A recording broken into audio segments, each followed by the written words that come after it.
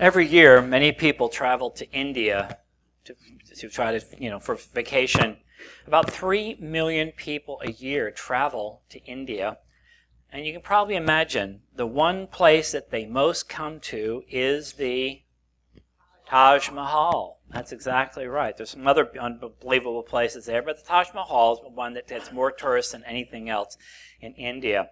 It's one of the UNESCO World Heritage Sites. It's a place that's being preserved because it's had struggles over the hundreds of years, but they're trying to make sure they keep it up. Many of you know about the story of the whole thing. It's a remarkable structure. It was built in the 17th century. It took 20 years of work using 20,000 workers to build the Taj Mahal, and it's considered a classic place in India. And as you're probably aware, the Taj Mahal came about by the fact that Shah Jahan, who was the Mughal ruler at that time, that what he did is he had a wife that he loved, a woman named Mumtaz Mahal, last name Mahal, Mumtaz Mahal. She was pregnant, she had a baby, and in the course of having her baby, she died. And he was absolutely heartbroken over the fact that this wife, this woman he loved so deeply, that he decided that he was going to build an appropriate monument to remember her. And what a monument that was. 20 years, 20,000 workers, and a building today that's still considered one of the great places of the world to visit. And it is interesting to think, here's a guy that had such love for his wife, such care for her, that he would build this place that she'd be remembered years and years, centuries later. It's quite a remarkable story, but what we're going to be doing today is we're going to be looking at a passage that again looks at incredible love. It's a passage that has a lot in it, and it's a great passage. But you can understand that the story of Mumtaz and how she died and how he wanted to make this beautiful sepulcher for her, you wonder, what did the people there around the area think about all this? Well, I guess some of the people liked it. For 20 years, they had jobs. That was good. But when it was all over, what did they think about it? I mean, isn't this a little over the top? I mean, think of the money that was spent to build the Taj Mahal. They could have built schools and clinics, if they had them back then, I guess, and all, roads, the kind of thing all these things. Really? Spending that much money for one woman to remember her? But the reality was, to him, it didn't seem extravagant because of his love for her. And in our passage this morning, in fact, I invite you to turn to Mark chapter 14. We're going to get a little snippet of extravagant love. And it's going to be a lot more than that, too. It's going to look at extravagant love. It's going to look at Jesus now coming closer and closer to the cross. And so this is a great passage, and I encourage you, if you would, to look at this passage. Let me remind you a little bit of last week. Most of you are here, some were not, just to clue you into the passage. Last week we were in Mark chapter 13. It was a very important chapter, and if you remember that, what happened is Jesus at that point leaves the temple. He'd been going every day into the temple and teaching. But in chapter 13, you may remember from last week, he leaves the temple and he's never coming back. That was his last time to leave the temple before all this would now start taking place. So he's left the temple. They've gone up the Mount of Olives. It's about 150 feet higher than where the temple was. And they're looking down at this magnificent temple, one of the great structures of the ancient world. A lot of gold was used. So when the sun was out, it was just unbelievably bright. And so what happened, of course, you remember the deal. His disciples said, "Oh, look at Jesus. Isn't this a beautiful temple?" And remember what happened. Jesus stuns them by saying, "See this beautiful temple? It's going down. It's going to be destroyed." And they're like, "What?" Again, this is the temple. This is the place where man meets God. This is the place this is a special place for us. It was like, both their history and all of that was put together in this. And so they're saying, "Not the temple. Geez, don't let this happen, Lord." And you remember what we saw last week as he said, "Listen, there's terrible times." And we saw he had this strange person that appears 3 times in the book of Daniel. And that's what's called the abomination of desolation. Now, please don't name your kids that, all right? There's some strange names out there, but don't ever call your newborn kid abomination of desolation, all right?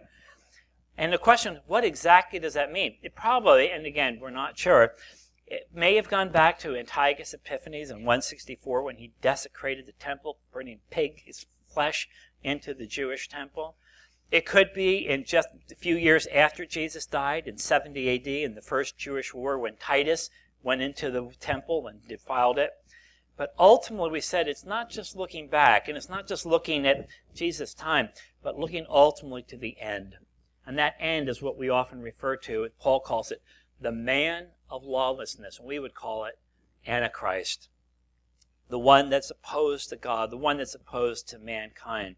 So that's our background in the passage. And so look, if you would, if we come to chapter 14. And let's just look at the first couple verses.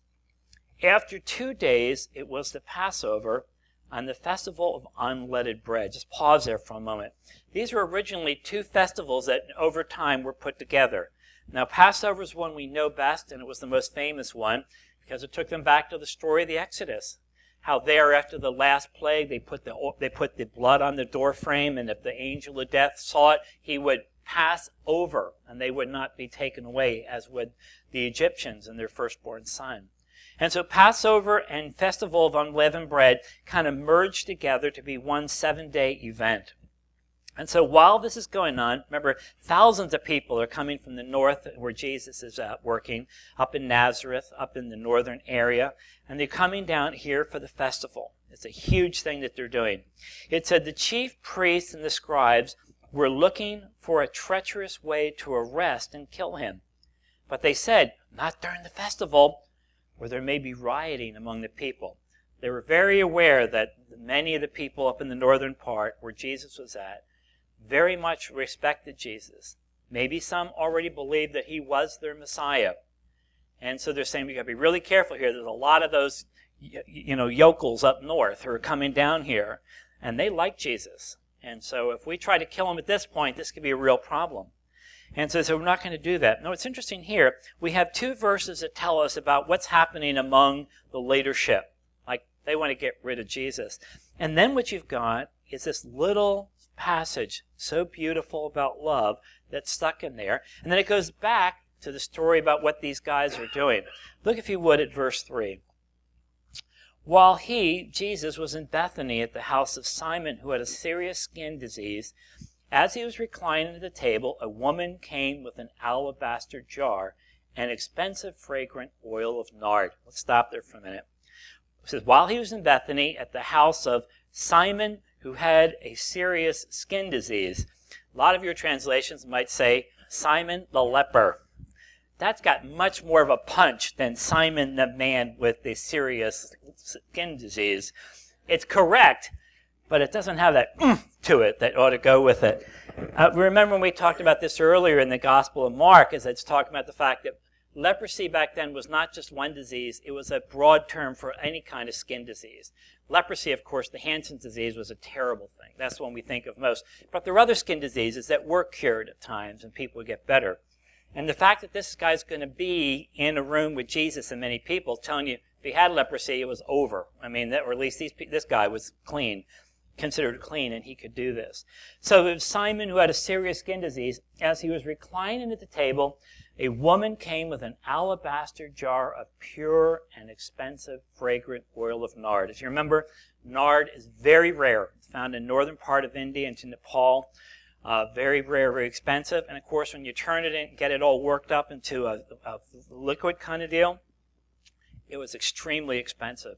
It's really hard at times to know, when you're talking about this, what does it cost? What would it come out to? And I was looking at different commentaries. It's really hard to know. One of them said that this thing, if she had a full flask, alabaster flask, full of nard, that could be worth as much as $25,000.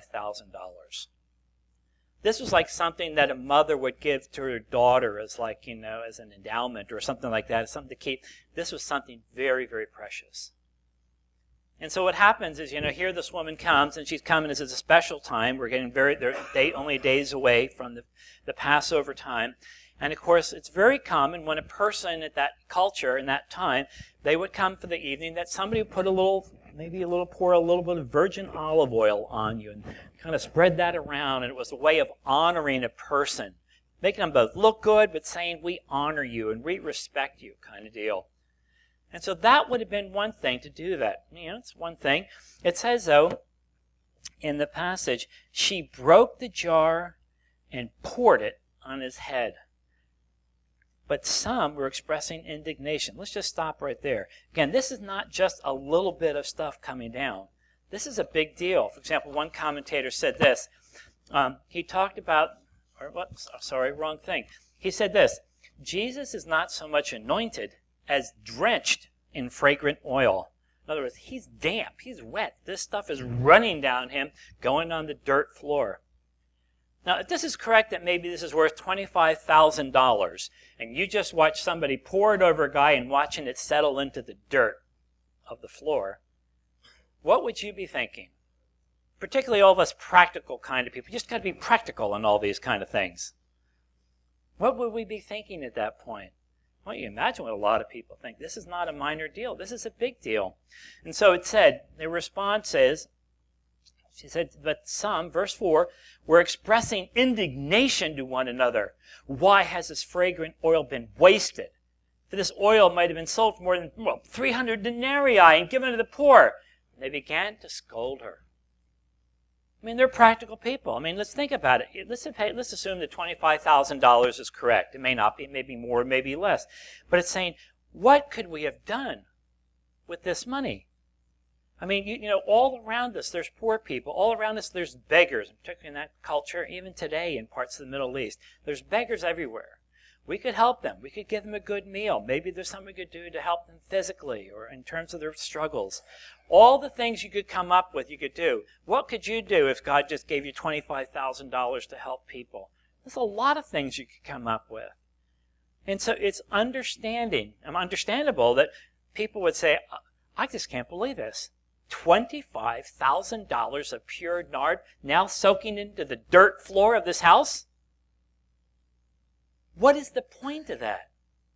Now, in that culture at that time, now coming into Passover, it was very common that people would give a special gift, and that went to help the poor. And of course, the Old Testament is full of passages about compassion for the poor, helping the poor. But this seems so strange, because he's saying, why would they do that? Why did he do this? Isn't this a waste? And so, if you notice that verse again, verse 5, this oil may have been sold for more than 300 denarii and given to the poor. And they began to scold her. Then Jesus said, leave her alone. Why are you bothering her? She's done a noble thing for me. I always think about what the disciples thought when they heard that. Gulp. Okay. I still don't quite get it. Look at the floor. Look at your clothes. It's nard, Jesus. Do you know how expensive this is? You keep telling us to have compassion for the poor, and she pours it in the dirt. She said, she's done a good thing here. And so what happens? It said, she said, she has done a noble thing for me. You'll always have the poor with you, and you can do good to them whenever you want, but you will not always have me. In other words, he's not saying don't care for the poor. Of course you do. And you're going to have lots of opportunities to care for poor people. They're everywhere around you. But you know how much time you've got to spend with me and to show your love for me? Almost nothing. He doesn't come out and say it, I'm heading for the cross in the next couple of days. But he knows clearly that as she talks about in the Gospel of John, his time has come. All of this is about to come down on top of him. And so he says at this passage, you always have the poor with you, and you can do good to them whenever you want, but you'll not always have me. Verse 8, she has done what she could, and she's anointed my body in advance for burial. Now you ask the question, did this woman know that she was in one sense preparing this for Jesus' burial? Not at all. All she knew is she loved Jesus. He was worth it. Jesus is worth it. And because of that, she does it. She says, you know what? Even though she's not aware of this, here's what's happening. She's preparing me for what's coming. And so he said, she has done a good thing. She's anointed my body in advance for burial. What this woman did not know, what the disciples did not know, that in a few days, he's going to be anointed again. And maybe even some nard was going to be put on him and some other of these spices. But when they did that to him a few days later, it's because he's dead. And they would take the dead person's body and they'd put oils on it and they would put different spices and they'd wrap him up and put him in the grave. So Jesus is saying, well, she's anointed me now, and you'll be anointing me soon enough. But the next time you do this is because I'm dead.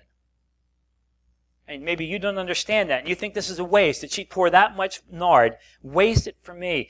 But you know what? She loved well.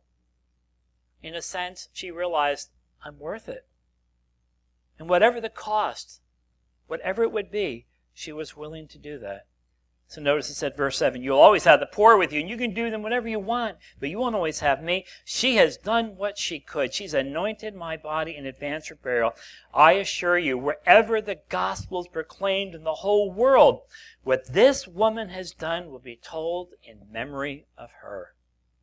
Now, what's interesting in that passage is, that's great, we're glad she did this, but the question is, who is she? It's like we really don't know. One of the commentators said this, talking about this value of Jesus. The value of a gift signals the value of the person to whom it's given. The extravagance of the woman shows that she alone understands Jesus' incommensurable worth. And he's saying that's what it's about. He says, wherever the gospel is proclaimed in the whole world, what this woman has done will be told in memory of her. It's been almost 2,000 years since that event. And here we are in Richardson, Texas, still remembering this woman. Do we know her name? No, I don't think we do. Now, it's a possibility. There's some commentators that understand that this passage is very similar to what we have in the Gospel of John. I don't think it is. I think it's a separate event, but it doesn't matter. Either way, if it was Gospel John with the same one describing the same event, well, then it was probably Martha who this woman was. I think it's unlikely it was her. It makes a better story if it's her, but I don't think it is. In fact, I don't think there's actually a reason why we don't know her. It's kind of like there's this anonymous woman who loves Jesus, and it's basically saying, you know what, it's not about her, it's about her love, and the love that she had for Jesus. And it keeps the focus not on so much who she is, but what she did out of love.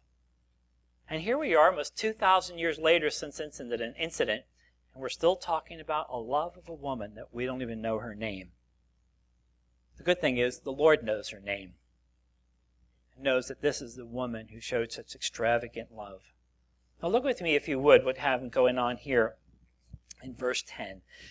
We said we started off with talking about the leadership and what they're trying to kill Jesus. Then we have this beautiful story of the woman. Now it comes back in verse 10.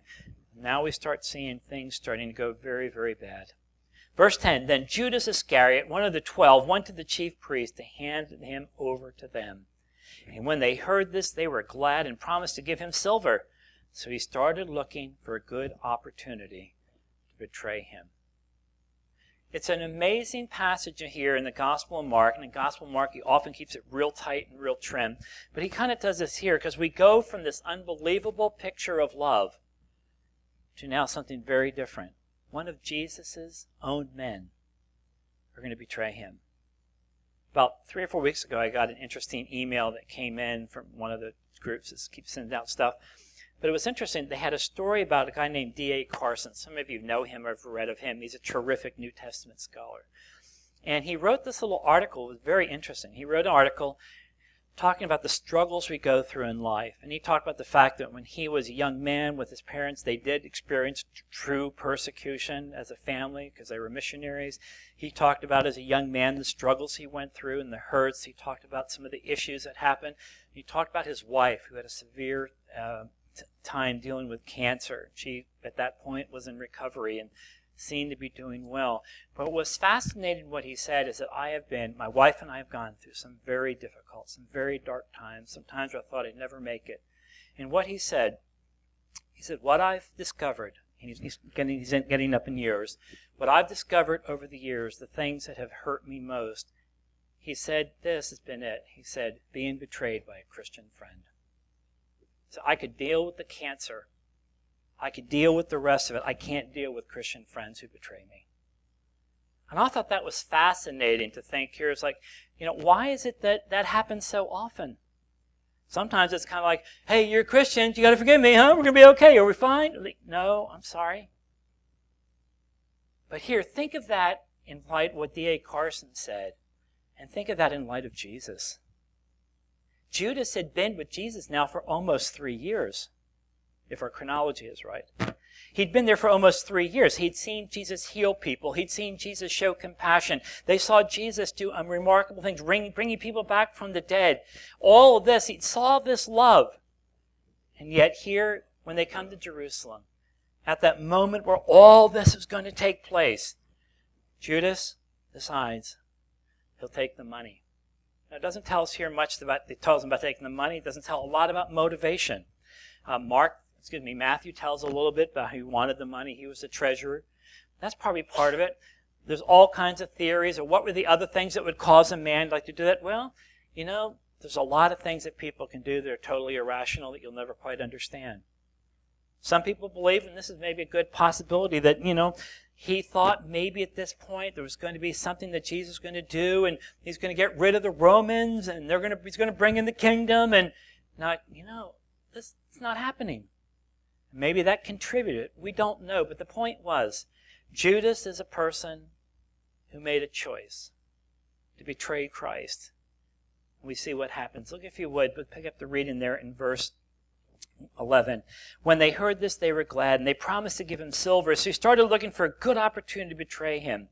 Now in verse 12, on the first day of unleavened bread, when they sacrificed the Passover lamb, his disciples asked him, "Where do you want us to go and prepare the Passover so you may eat it?" He said to his disciples and told them, "Go into the city, and a man carrying a water jug will meet him. Follow him." It's like, guy carrying a water jug, there's going to be probably like 1,000 people carrying water jugs. But maybe, they say culturally, it was more common a woman would carry the water. A man would not. If it was usually a slave. So it may be that just look for the guy who's not a slave and is a male and he's carrying the water. That's the guy you need to go. So in other words, Jesus tells him, here's what you need to do. And so what happens, it says, first in verse 14, it said, follow him. Whenever he enters, tell the owner of the house, quote, the teacher says, he says, where is the guest room for me to eat the Passover with my disciples? He'll show you a large room upstairs, furnished and ready. Make the preparations for us there. So the disciples went out, entered the city, and found it just as he told them, as they prepared the Passover.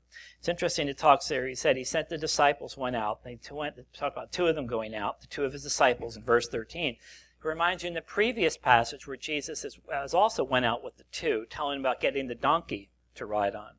So we have these things, but what's going on? Why is that important? It's because what is happening is, one is Jesus showing that he knows what's going on, but the other part is what Jesus is doing is showing that he is totally in control of what is happening here. Sometimes people talk about Jesus, oh, poor Jesus, it all came bad for him, wasn't that bad? He's just a good guy. Why'd that have to happen? Jesus was always in control from beginning to end. And it's making the point saying, this was not some shock. Oh my goodness, they killed them. It's like, this is the purposes of God being fulfilled. Even in the evil, which is taking place with Judas. And the fact that God is going to bring great glory out of that. And bring salvation to all by faith in Christ. And so what we have in verse 16, the disciples went out, entered the city, found it just as he told them, they prepared the Passover. Verse 17, when evening came, he arrived with the 12. While they're reclining, Jesus said to them, I assure you, one of you will betray me, one who's eating with me.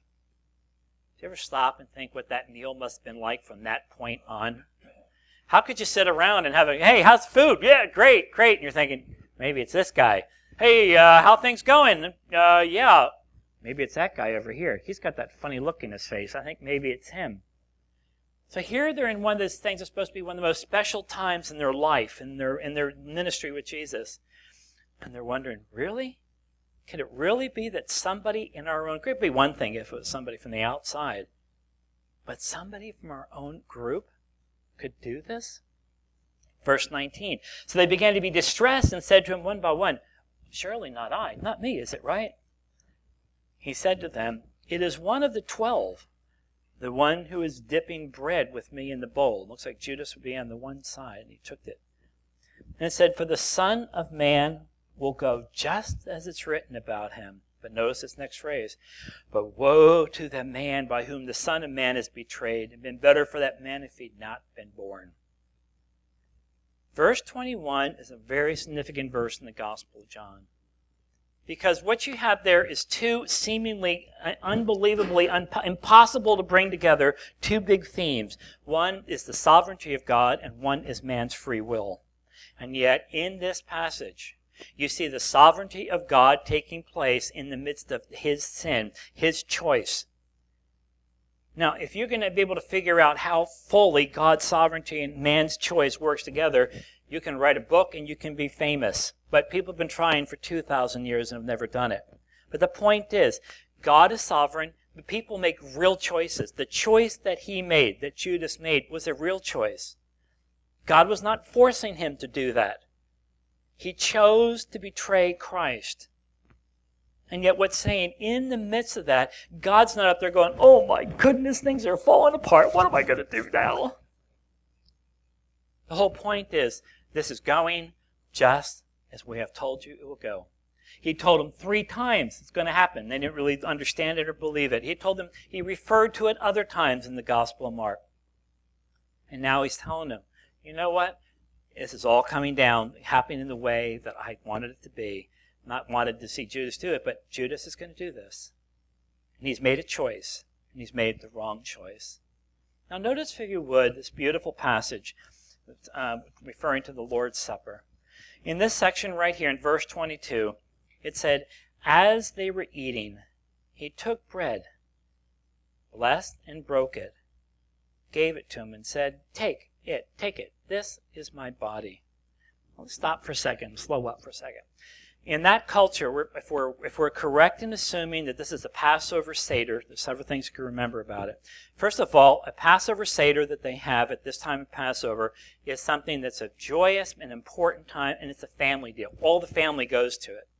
And what you'd have is the father, or if there's a grandfather, whoever's sort of the patriarch of the thing, he's the one who sort of leads the service. Okay? And he may be asking questions to the children along the way.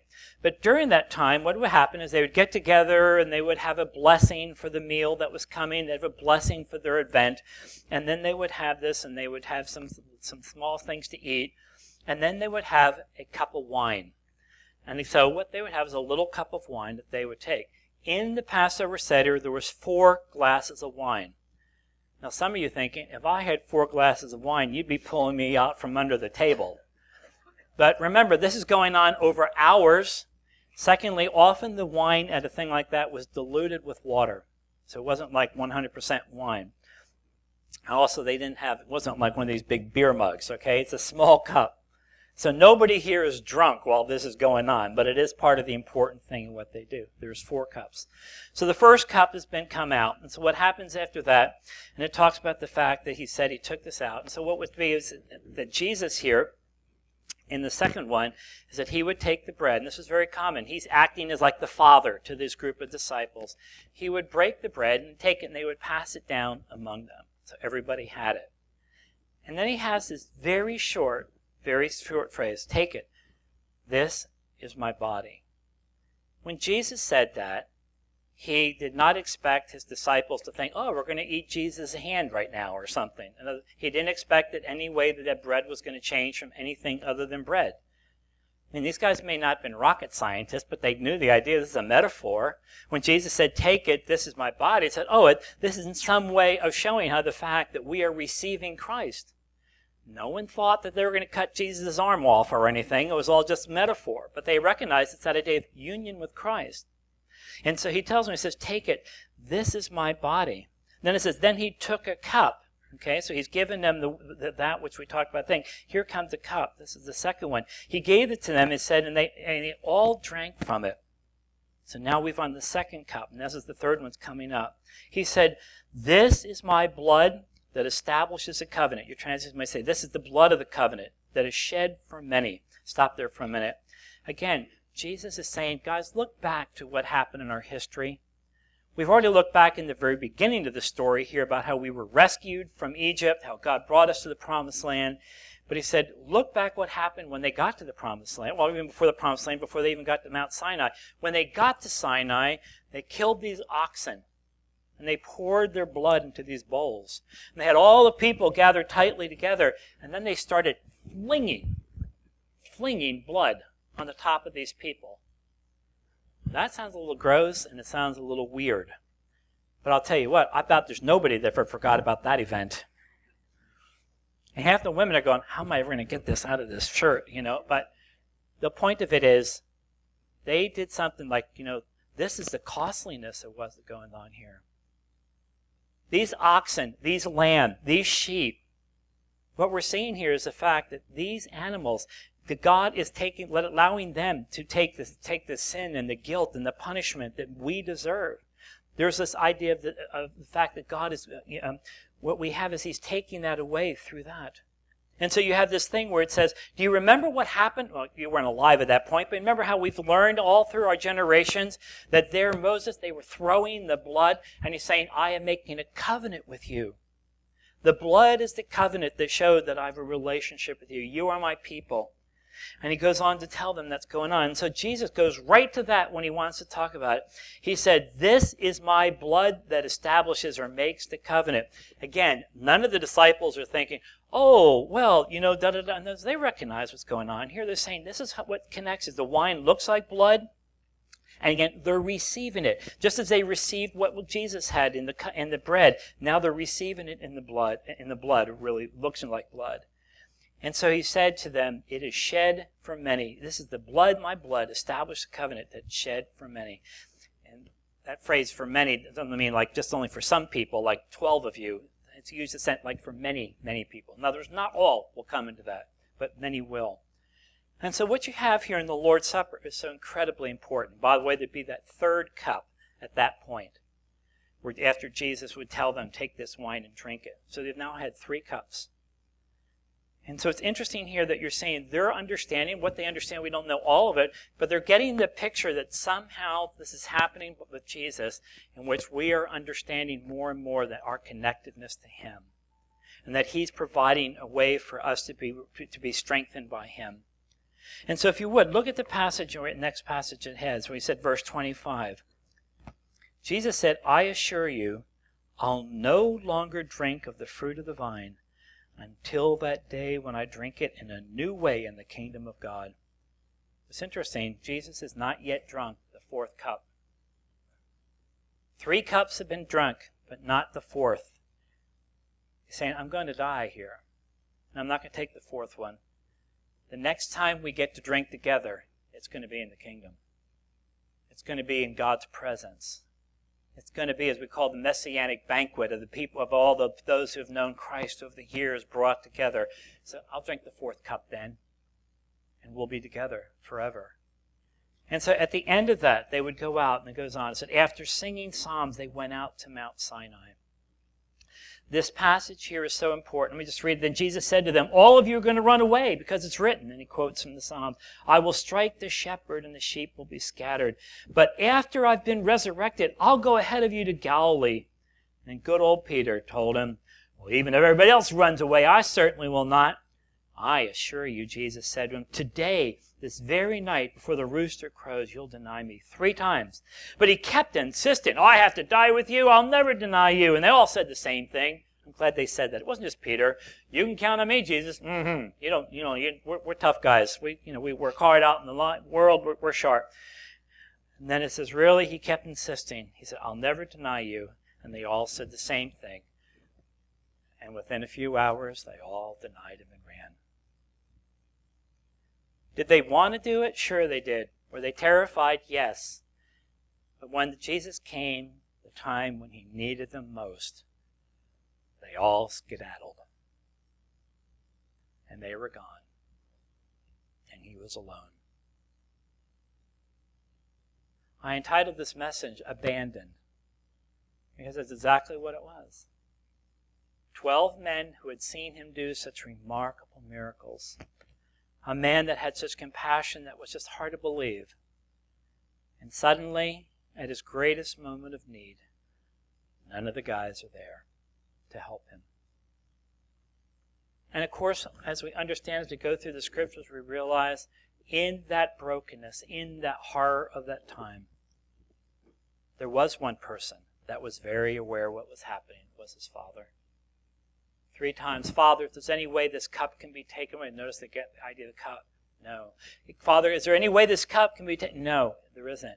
Is there any other way than this way of the cross? No, there's not. And then the famous phrase, Father, your will be done.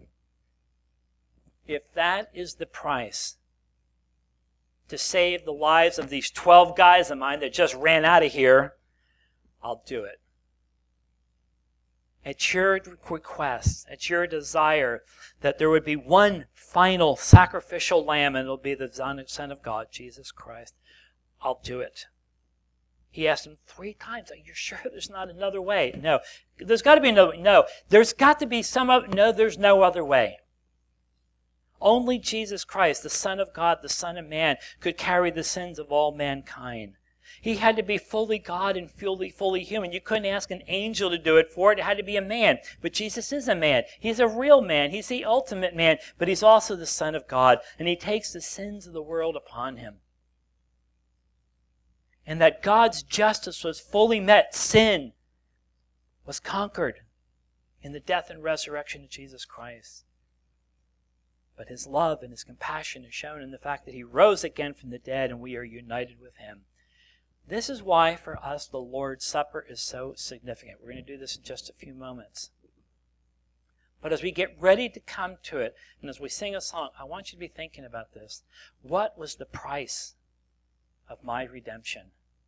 It was the blood of the Son of God, abandoned for us, that we might never be abandoned by him. Keep that in your mind as we sing this song, and then we're going to come to the table.